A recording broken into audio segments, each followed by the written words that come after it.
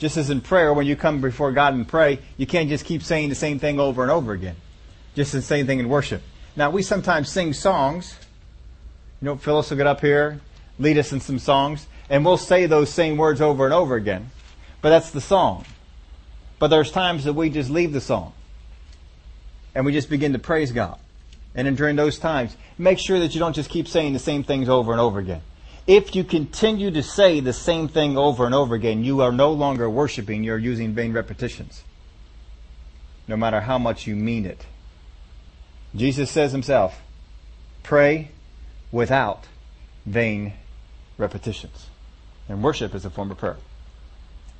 So just make sure that we do that. What's going on with you now? What are you worshiping God for now? What are you thanking God for now?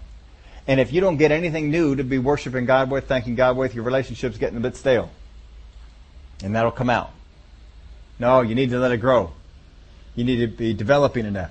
You know, if you just keep going over there and we're between the songs, and you get between the songs and other people are beginning to worship God, and you just go up, thank you, Jesus. Thank you, Jesus. Thank you, Jesus. Thank you, Jesus. Thank you, Jesus. Thank you, Jesus. Thank you, Jesus. Thank you, Jesus. Thank you, Jesus. Thank you, Jesus. Thank you, Jesus. Thank you, Jesus. Thank you, Jesus. Thank you, Jesus. Thank you, Jesus. Thank you, Jesus. Thank you, Jesus. Thank you, Jesus. Thank you, Jesus. Thank you, Jesus. Now, how many of this will get irritating with you after a while? And why do we do it to God? What does thank you, Jesus mean? Well, what are you thanking Him for? You're just saying thank you, Jesus. Oh, how about this one? Praise God. Oh, praise you, God. Oh, praise you, God. Praise you, God. Praise you, God. Praise you, God. Praise you, God. Praise you, God. Praise you, God. Praise you, God. Praise you, God. What are you praising Him for? See, vain repetitions get into a thing of showmanship. I may not mean it that way, but that's what it does. And that's what Jesus was saying, but don't become like the Pharisees, for they're showing off for their many words. We cannot continue to say the same things. We must say new things. It's a conversation. You don't have a conversation with people and do the same thing. How many of y'all like it when someone tells you the same joke twice? What happens the second time you hear the joke? I already heard that one. I don't want to hear that again. I heard it. But sometimes you'll listen to it a second time, won't you? But a third time, you'll put your foot down on the third time. You already told me that joke twice. I already heard that. You'll stop them. We got to get that way with God. Tell me that you run out of things to say to God. Tell me you run out of things to worship Him. If you have, study His Word. Live a little. Let God enjoy your life. What has God done for you this week? If God's done nothing for you this week, what are you worshiping Him for? God should have done something for you this week. We can thank Him for the moments that we're in, the things that are going on. But don't keep, sometimes in prayer we have these phrases that we use. How many of y'all grew up with the phrase, in Jesus' name, amen? How many find that you're using that all the time? Why? Jesus starts out this prayer, our Father in heaven. How many times do we start that out? Our Father in heaven, hallowed be thy name. Why? Well, that's how Jesus started the prayer out. We ought to just, no! How many other prayers did Jesus start out that way? We don't have any other one recorded. This is it. Don't use vain repetitions. Get them out.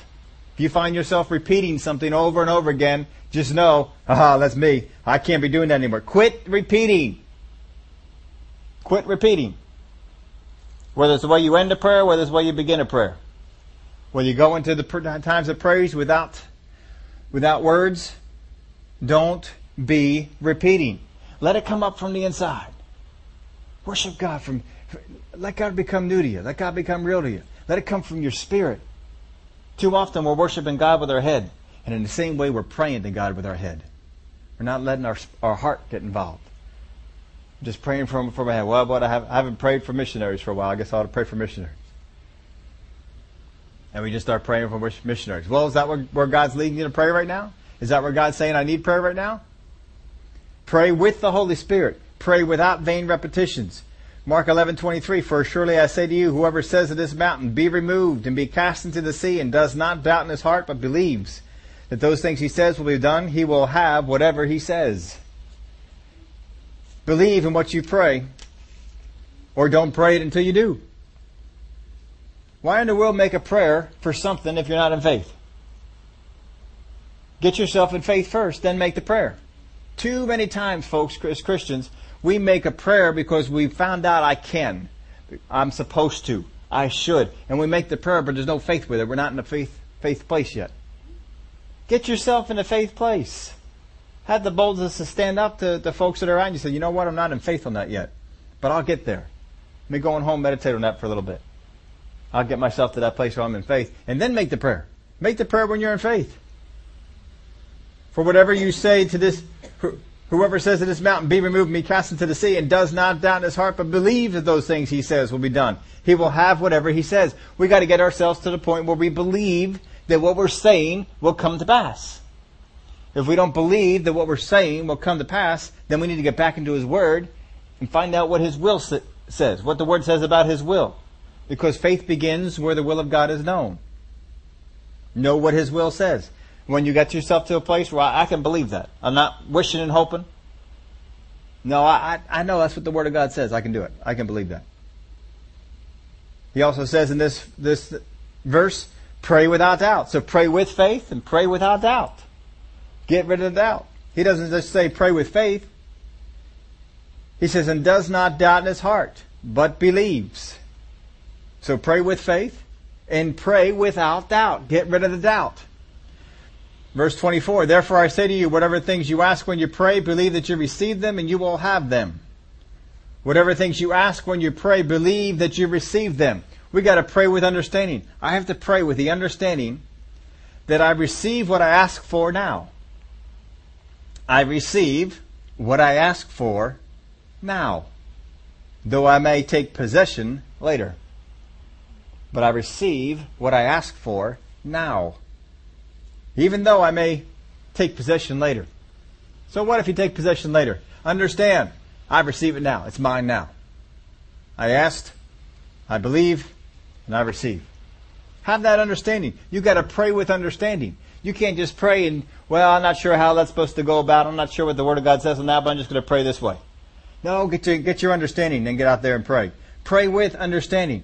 He goes on in verse 25. And whatever you stand praying, if you have anything against anyone, forgive him, that your Father in heaven may also forgive you your trespasses.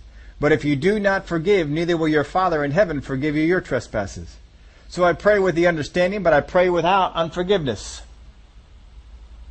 Don't pray with unforgiveness in you. Get rid of all that stuff. You don't need that. That'll hold you back. So we know these things that Jesus taught us about prayer. Pray with the Holy Spirit.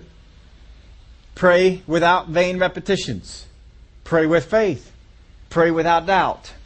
Pray with understanding. And pray without unforgiveness. These are the things that we're to have. These are the things we're to walk in. So Jesus, in this teaching, will not teach anything against these teachings. Because He's already taught these. He's already laid these foundations down. So He's not telling us to repeat this prayer. You know how many churches that go into, they all start out, as soon as they start out, Our Father, then the whole church just goes off and they all begin to say it. Well, it's good to read Scripture together, but that's not prayer. He says in Matthew 6, verses 7 and 8, when you pray, do not use vain repetitions. And then he goes on after the 7 and 8, and he teaches this same model prayer. But he says, don't use vain repetitions. We can't go around saying this thing. This is not prayer to go out there and say it. Just because I said this model prayer doesn't mean I prayed. There's some things he wanted us to learn from that. We're not going to get into those here tonight. But on the area of unforgiveness, pray without unforgiveness. Unforgiveness blocks me regardless of what the offender has done. Don't let it block you. Get rid of unforgiveness. Don't have that there. But let's go on with the parable. This is where we wanted to focus, was on this particular parable. And he said to them, which of you shall have a friend and go to him at midnight and say to him, Friend, lend me 3 loaves, for a friend of mine has come to me on this journey, and I have nothing to set before him. Now we have a couple of characters in here, and I want to identify all of them. First off, we have the main character of the story, the guy who's doing most of the talking. We have a friend of a friend, and we have the one who has the bread, or the master here. So I went on through and I identified. I just gave names to these guys, descriptive names. but these names might help you for us as far as us keeping them straight. The first friend we're going to call Help. He's the guy who has the house next door. He is the guy who the friend came to at midnight looking for lodging. We're going to call him Help. He knows his neighbor friend, the guy who's already gone to bed. He's Bread, because he's got bread. So we got Help and we got Bread. And then the other friend, which is the friend of Help, we called him Hungry. All right, that way we keep him straight. So we got the friend of the friend who's hungry. We got the friend who's the Help. And then we got the other friend who is Bread. Because they're all identified just as friend. Which of you has a friend who, when a friend comes to you, they've got a lot of friends going on here. So we understand they're all friends. But here we're just to help us out. We got Help, we got Bread, and we got Hungry. Who's hungry?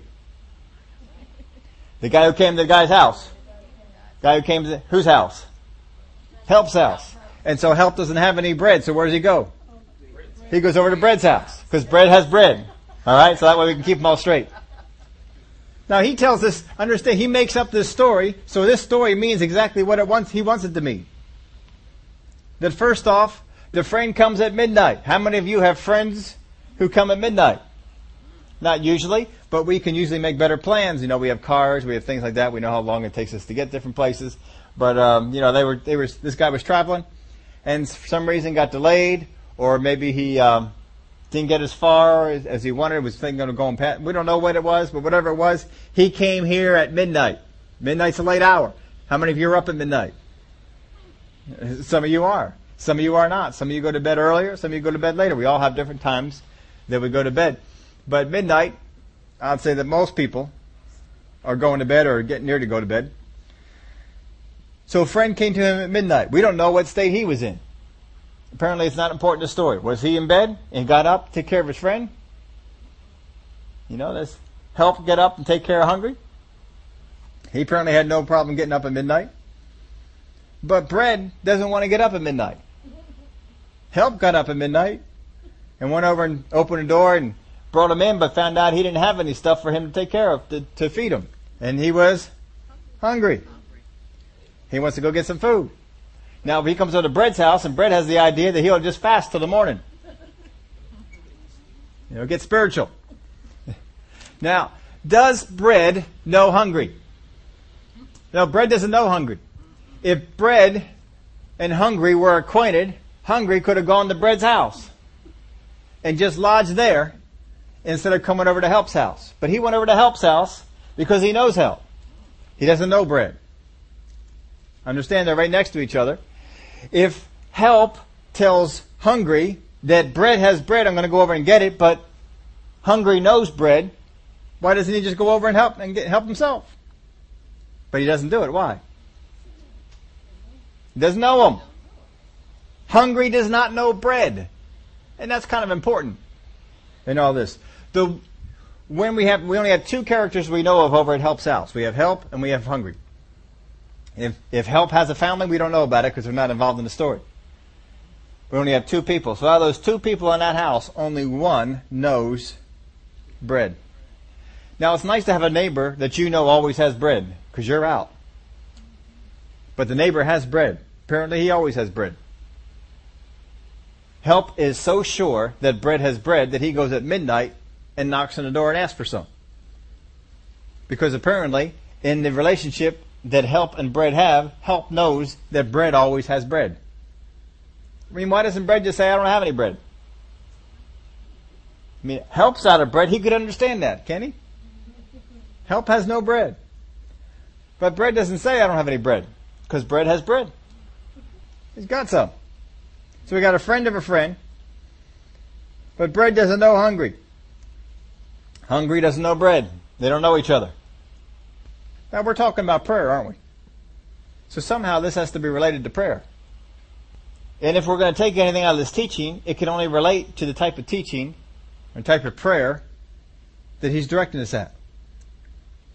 If you have a situation, as we have here, does Help need bread? No. Does Help ask bread for himself? Never one time. All he ever does is say, I have a friend and I have no bread to put before him. So give me enough to put before him. He's not asking for bread for himself. All he's asking for is bread for the friend, the guy named hungry. And the response that he gets from bread is, you know what? I might still be up, but the rest of the family, they've all gone to bed. And if I get up, I'm going to wake them up or stir them because, the activity going on in the house. You all know that'll wake people up. That'll get things going. If you got little kids and you got activity in the house, what happens with little kids? They tend to wake up. And he just says, you know what? It's just not good for our household right now to do that. He doesn't even say, give them any alternatives. He just says, go, leave me alone. It's late. Let's read it all over here. For a friend of mine has come to me on this journey, and I have nothing to set before him. So he's on a journey. We know that about the hungry guy. And he will answer from within and say, do not trouble me. The door is now shut, and my children are with me in bed. I cannot rise and give to you. I say to you, though he will not rise and give to him because he is his friend, yet because of his persistence, he will rise and give him as much as he needs. So you got to get the picture of this. He's talking about persistence. Bread is not going to help because of their friendship. He's not going to do that. But help is going to continue to knock on the door. Can't ring doorbell. They didn't have doorbells back then. He's either going to knock on the door or continue to holler from outside. Bread! Come on, get up! I need some bread. Give me some. I know you got it in there. And so at one point, bread is going to decide that the commotion that help is making at the door is worse than if I get up and get him some bread. Now, if you are bread and you get up and you get some bread for help, how do you give it to him? Man, I'm so sorry. I should have just gotten up and given this to you. Is that what you do? What do you do? Here! Throw it at him. May not even open the door. May throw it out the window. Hit him in the head. Something like that. Here! Now, hush! Leave me alone. You don't expect to get a real positive approach here, do you? But this is the parable. This is what he teaches them. Let's go on. I say to you, although he will not rise and give to him because he is his friend, understand that help and bread have a friendship. They have a friendship. They are not just neighbors. They have a friendship. How many of y'all have neighbors that you are friends with? How many of you have neighbors that you don't even know? You're not even acquainted. This is not the case. This is a neighbor that help is friends with. They're on friendly terms.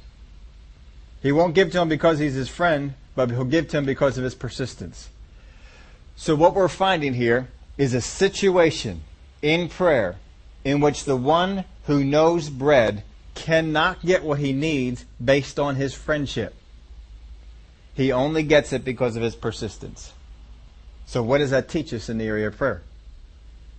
Well, first off, in the area of prayer, there's only one kind of prayer that this could mean anything for.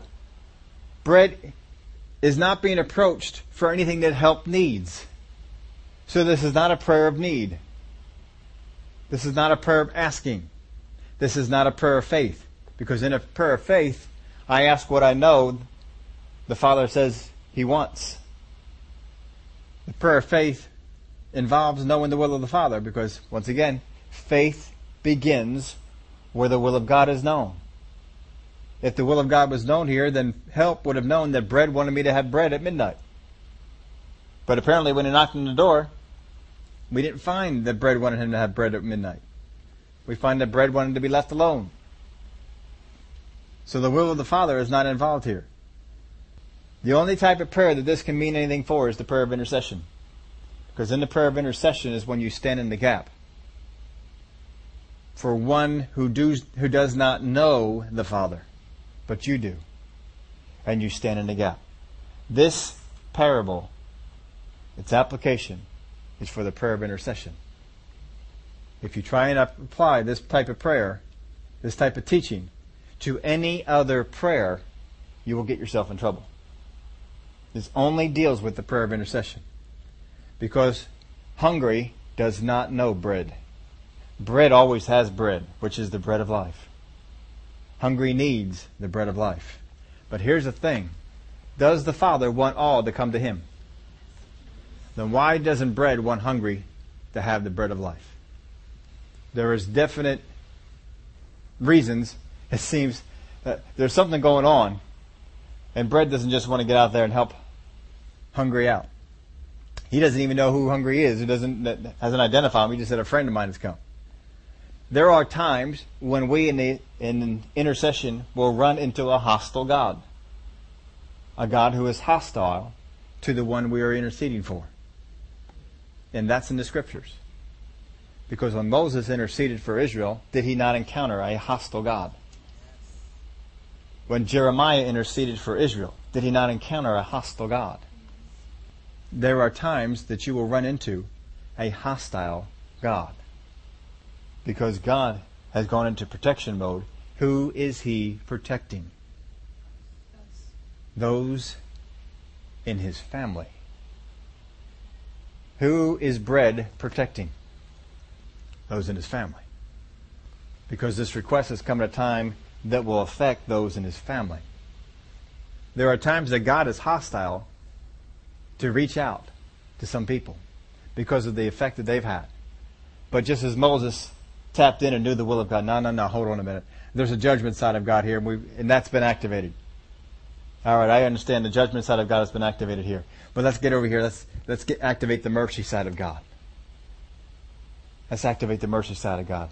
See, sometimes we can encounter intercession, and if you tap yourself into it, you can find out God's hostile here. God's upset with these people. Why is He upset with them?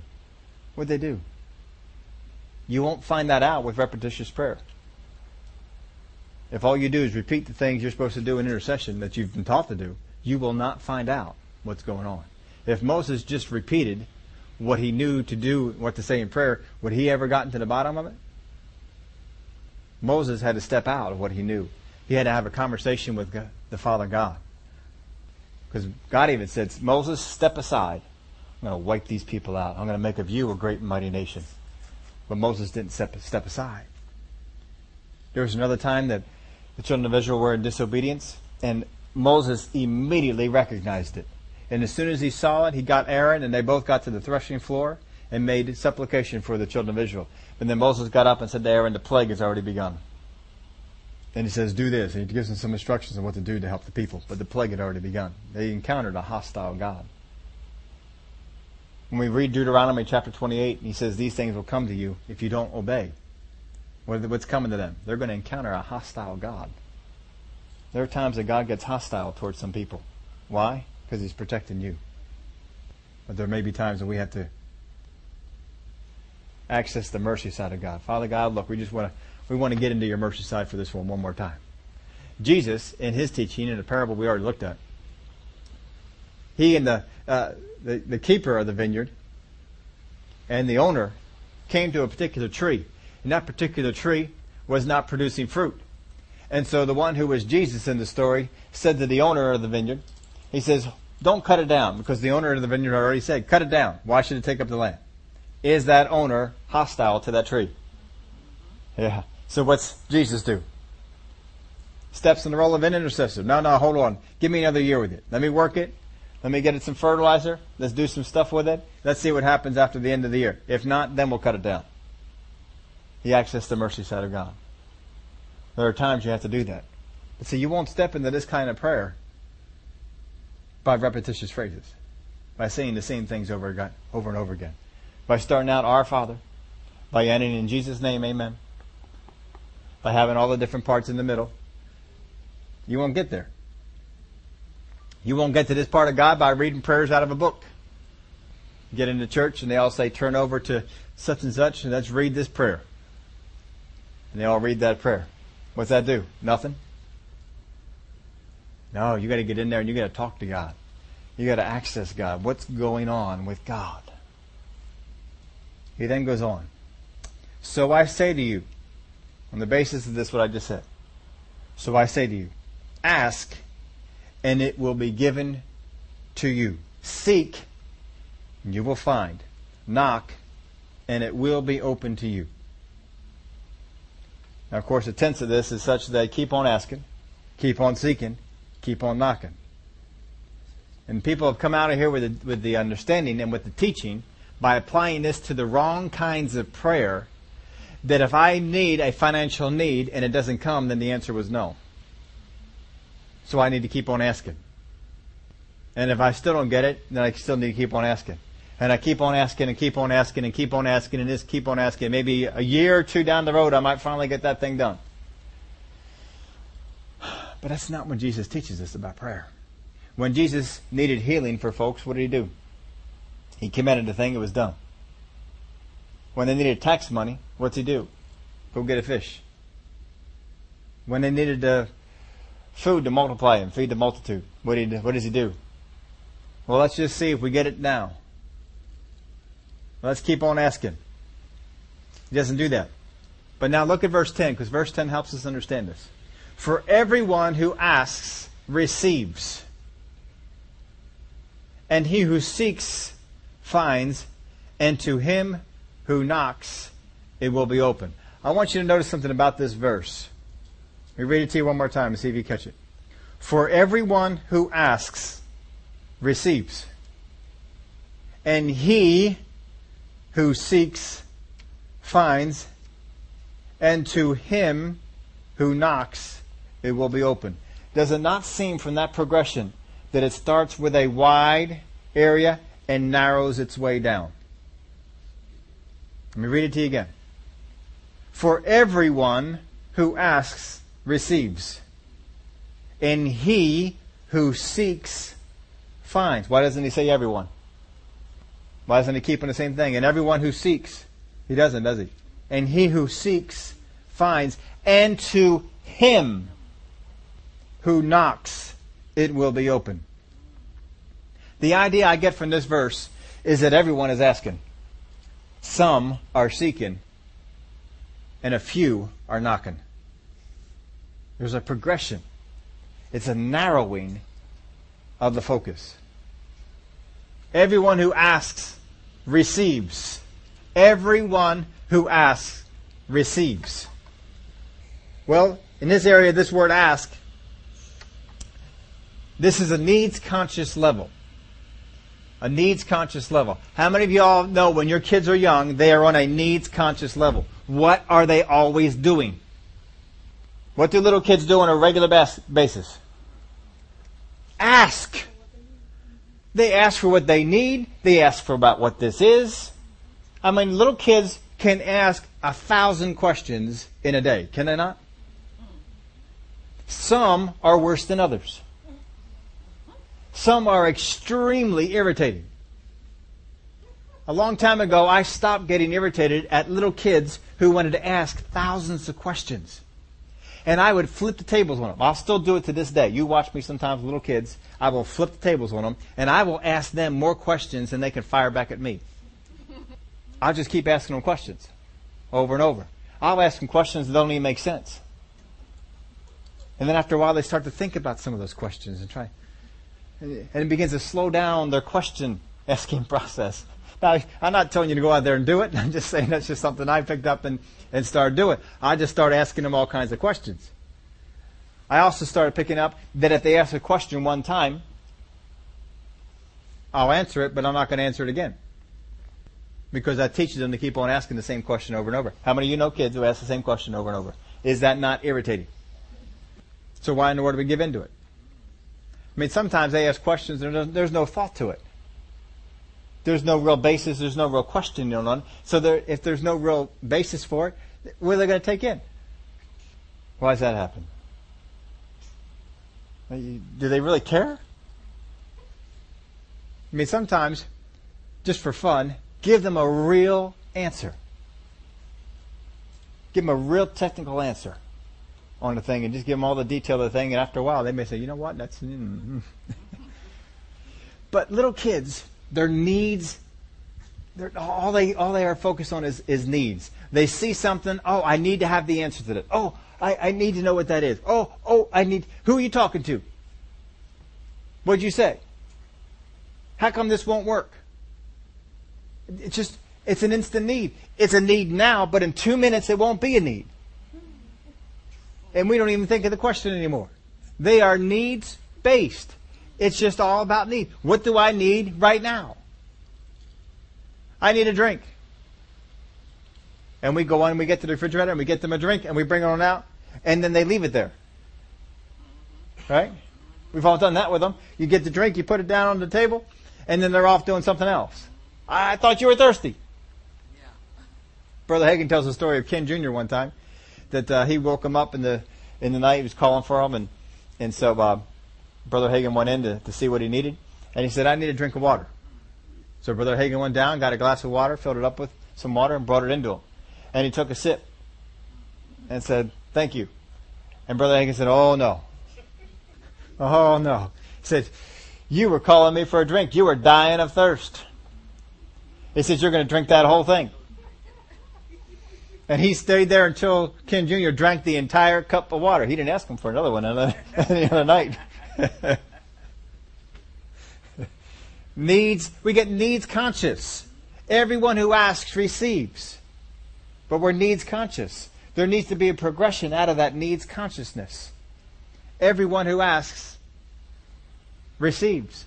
He who seeks finds. There's all kinds of verses that talk about this. I just copied down a couple of them here for you. But here in the seek area, well, let me finish filling this out. As we said, this is a needs conscious level for the ask part. I come after God for what I know I need to live, or my wants and desires. And that's all that we do. God wants us to get past that. He understands we're going to start there. Just like little kids, they start. They ask for everything they need. As soon as I need it, I ask Mom for it. As soon as I think it, I ask somebody for it. Because I need it. I need it now. And then 2 minutes later, I'm forgotten. But then he goes on to seek. So there's a difference between asking and seeking. Anyone can ask anything, but seeking takes up something. This is a hunger for understanding. This is a hunger for understanding level. This is a level that says, I need to seek after that. How does that work? How does that go? This would be the thing, a little kid comes to you and say, "How does the grass grow?" And maybe when they're little, we give them an answer or something and it satisfies them, they go off. But as they get older, they may ask, "How does the grass grow?" And you as a mom or a dad may say, "I want you to do something for me. I want you to go out there and find out what you can about how does grass grow. I'd like to know myself." And you set them on a mission. And they begin to go out there and to seek how does the grass grow. How many kids have asked, "Why is the sky blue?" They literally give them some kind of a crazy answer and they're satisfied with it and they go on to something else because they're just need focused. But later on, they may say, "Why is the sky blue?" You know what? I want you to find that out. Go do some study on that for me. You might even give them some other questions. You never see those outer space shots and you see the glow around the outside of the earth, how blue that is? Why is it blue? Why is it that way? Go see what you can find out. Let me know. You've set them on a quest to seek, to find this thing out. But there has to be a hunger. There has to be a desire for it. I've said this to my son a number of times. Didn't have to say it to my daughter. But I get so irritated with schools. How many of y'all know schools want to get kids to read? I think schools do this so backwards. I think it's the stupidest thing in the world that the schools do. Because what the schools do is they bring the students into the room and they have the literature class and they give them the big long novels. And read this, and we're going to have a test on it at the end. And the young reader looks at this book that's this thick. And it's intimidating to a lot of people. But how much to a young reader? And they look at this thing and it's about a topic they have no interest in. And instead of seeking after the answers for the test in the book, they ask for the answers from someplace else. I'm not seeking after knowledge. I'm merely asking so that I can write the right answer on the test. They don't transfer to these students a love for reading. and they don't love to read. My idea is, why don't you find out what kind of books the kids like to read? What kind of books the kids would like to read, and get them caught up in reading. And you know what might happen? They might go out there and read some of those books that you want them to read. Some of those classics, supposed classics and stuff like that. You know, Moby Dick, supposed to be a classic. You know, maybe they'll go out there and read a book like that. I don't spend my time reading classics now. My daughter does. She can probably finish Moby Dick off in a week. She was just over the house a little while ago. She said, talking about reading books. She said she was reading 4 right now. 4 different books. You know, she pick up this one and go over to this one, but she caught that hunger to read. She was seeking after something, but they're not doing that. You know, why not put a book in the hands of the kids that they actually want to read? Why not get them to read something they actually want to read, and then get them caught up in the reading, and then maybe they'll go out there and read some things that'll help them. But as it is, we teach the kids to hate reading because we put stuff in their hands they don't want to have anything to do with. So they're not going to seek after that kind of knowledge. They're not going to go after that sort of stuff. And you know, I had a number of literature classes. I can remember 2 books I read in high school. I still remember everything about those books because I actually like those books. They're the only 2 books I ever liked that they gave me to read in high school.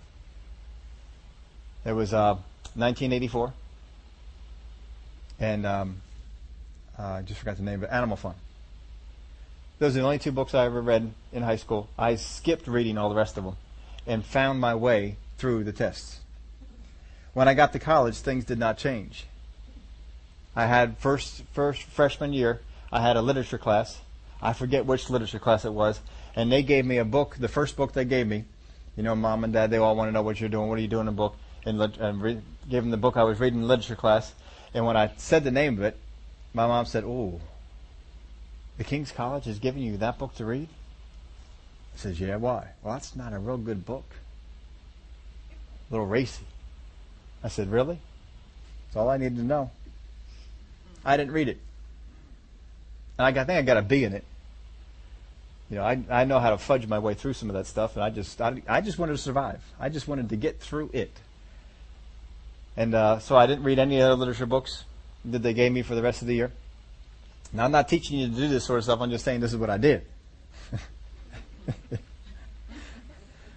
But the only thing that got me into reading one time was they had this I took this elective course. It was a biology course. And you had to pick what it is you were going to do your paper in. And we had to write a 50-page paper on this thing. Now, I talked to my son. He never had to write a 10-page paper. I don't think throughout the whole year. 50 pages typed. This thing had to be. And you needed references for it. But you could pick whatever it was that you wanted in this topic. So I picked the bubonic plague. And I still remember carrying a dozen books into church while my dad was doing different lessons and different stuff. And I'd sit there and I'd read this from this book, and I'd make note on the card. And I had no problem getting 50 pages written on the bubonic plague. But see, I sought after something.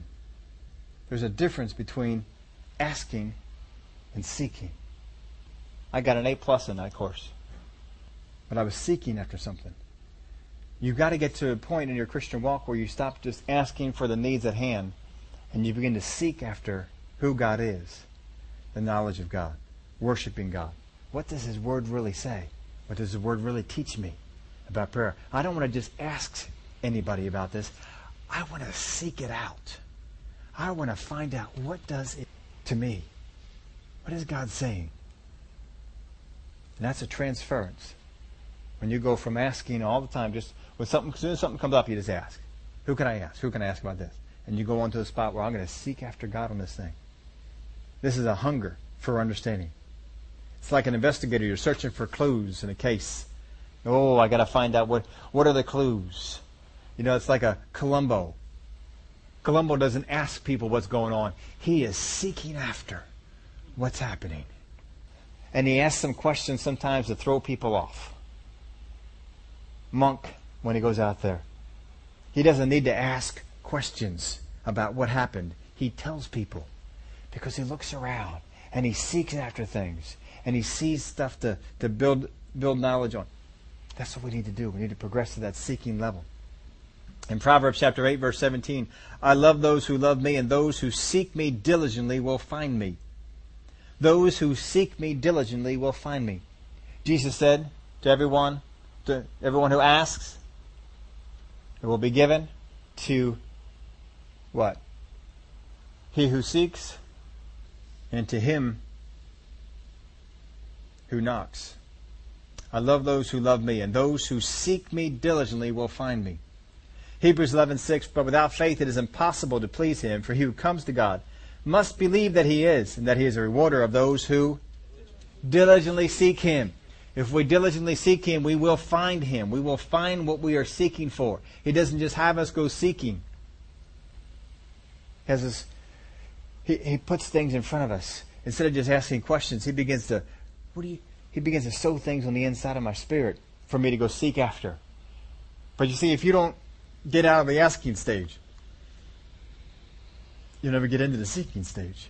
You have to grow dissatisfied with the asking stage and begin to get into the seeking stage. You know, you do this with the kids growing up. How many times, Mom, what is there to drink? What do you do when they're real little? You go into the refrigerator and you see what there is to drink. You see what kind of options you have to offer them. But as they get older, 10 years old, 12 years old, 14 years old, and they say, Mom, what is there to drink? What is your response?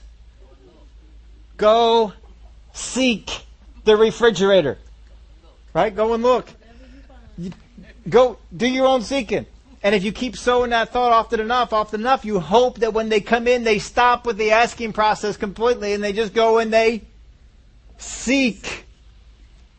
That's what you want them to do. Go and seek. Look for what is there. But then he goes into this other one. And to him who knocks. What do you do when you knock? What does it mean when you knock? Does it generally mean that you want to go in? Isn't that what knocking? You go up in your friend's house and you knock on the door. You go up to the girlfriend's house to pick them up. You knock on the door.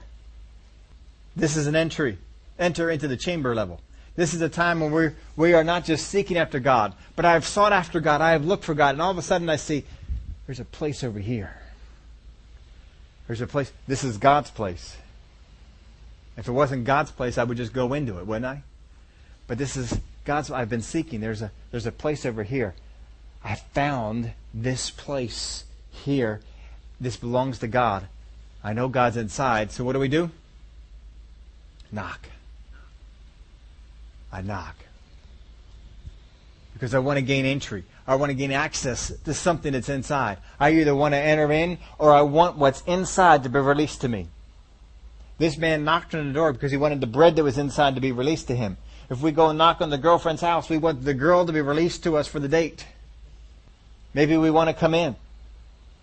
But we don't. When we knock, we either want to come in or we want something on the inside to come out. Isn't that generally what it is? And this is for anybody. If a salesperson comes to your door and they knock, what do they want? I want your money to come from you to me. I want you to release. I want you to agree to. When we knock, we're expecting something to come to me, or for me to come in. That's what we knock for. That's what this person in this story was knocking for. They knocked on the door, not because they wanted to come in at that time, but because they wanted something on the inside to be released to them to the outside. When we hit this is the enter into the chamber level. This is the time where either I want to enter into the chamber of God, or I want something from the chamber of God to come to me. In this particular case, as an intercessor, he was seeking something on the inside, the bread, to come to him so that he could take it over to this other one. Those who entered in did so not for their own needs, but for two reasons. People who knock on the chamber either knock to worship God more intimately. I'm going to enter into the chamber and I want to worship you, Father God, because I have seen that you desire intimate worship. And I want to knock on the chamber door. And I want to enter in to a more intimate time of worship with you. I want to enter into something that God says He needs from me. Or to receive what is needed for God's kingdom. I want to receive the bread so I can take it over here to hungry, feed them. That's why it seems to narrow. Because many are those who ask. In fact, just about everybody asks something of God. Even people who aren't born again seem to ask something of God. But it narrows down those who actually seek after things. And it narrows down even more those who will knock, expecting to enter in, or something on the inside to come out to them. So here on the ask, on this level, I am aware of my physical needs, but not my spirits or those of God's kingdom. On the ask level, I am aware of my physical needs, but not my spirits or those of God's kingdom. We got to get out on that level. Understand, we're going to start there at that level, but we got to get beyond it. At the seek level, on this level, I am more aware of the kingdom's needs than my own. I'm still aware of my needs, but I'm more aware of the kingdom's needs than my own needs. Progress up to the knock level. On this level, I go into the chamber with God to bring out what is needed in the kingdom. On this level, I go into the chamber with God to bring out what is needed in the kingdom. What He's teaching us here in this area of prayer is there are times that you need to come not only asking, but seeking. And not only seeking, but actually coming up to the door and knocking. Just picture this house at midnight. We've gone past the point of asking, we're at the point of seeking. How many of us would just come up to the house and seek to see if anyone was awake inside? Just look. How about what we do? We look around for, is there a light on in there? Is the TV set on? Maybe is there a light flickering? TV kind of light? Is somebody up? We're looking for signs of life. Maybe we're listening. Hear if anybody's walking around the inside. But this person didn't do that. They went past the seeking stage. They're not just seeking to see if anybody's out there. No, they come up and they knock. How many of you have the boldness to go to your neighbor's house at midnight and knock on their door? How many of you have that boldness? But he uses this story to say, I want you to get to know the Father so well that you would come not only seeking, but you would come all the way up to the point of knocking on the door at midnight for the needs of another. And even if you got a negative answer, you still would keep pressing in because you know you can access the mercy side of God, not just the judgment side. You know what this world needs. You know what hungry needs. And you know who's got it. And you come all the way up to the point where you're so bold that at midnight you come knocking on His door. And when He says, no, I'm not coming out, forget about all the reasons. Those are not godly reasons. That's an earthly story, and He put earthly reasons in it. God is not holding excuses. You know what? My wife and kids went to bed. God doesn't have a wife. He doesn't have kids. Not in that sense. He's got His family a different way. We are all part of the family of God. But what He wants us to do is get to that point where we will knock. Do you see the progression? And will we be one who will follow in that progression? Or are we just going to go out there and just say, well, just keep on asking. Well, you don't know. Just keep on asking. Eventually God might hear you. Eventually God might come out there and do it. You know about that parable. They had to keep knocking. They had to keep seeking. They had to keep banging on the door. Eventually God will come out. He'll get frustrated. He'll get just tired of hearing you belly aching outside the other door. And that's not God. God doesn't answer for those reasons. The guy in the story would answer for those reasons. But you've got to know what our God is like. Everybody can ask. Some go as far as to seek. And then there are a few who will knock. With the expectation to enter in, to receive what the world needs. Where will we be? Will we go as far as He has given us to do in this story? Or are we going to stop short? We're just going to be askers. Oh, Father God, I need this, and I need this need taken care of, and I need this over here. I thank You for supplying my need according to Your riches and glory. Amen. Or we're going to seek after God. Are we going to be satisfied with vain repetitions in worship and prayer? Or are we going to seek after God? Not just seek, but come and knock on the door. Say, Father God, I want to come into the very throne room of worship. I understand. I know where it is now. I've been seeking, and I know where it is. It's right here. This is the door. This is Your door. So I'm knocking because this is Your place. Can I come in? Or can what I need come out? Father God, we thank You for the help that You give us. We want to progress from being askers to seekers, from seekers to knockers, and those who receive the things that the world needs. We know that we start being mindful of the things that we need. Oh, but Father, we want to progress to the point where we are seeking after God, and as we seek after God, we get the heart of God, and we pretty soon are not even focused on our needs. We're just focused on getting what the world needs to help the world. We know that Jesus taught us, seek ye first the kingdom of God, and all these other things, they'll be added unto you. We won't even have to be asking. We won't have to be concerned. Because as we seek after doing your will in this world, you just look after how you can bless us. And our needs are all taken care of. We thank you for it, Father. In the name of Jesus we pray. Amen.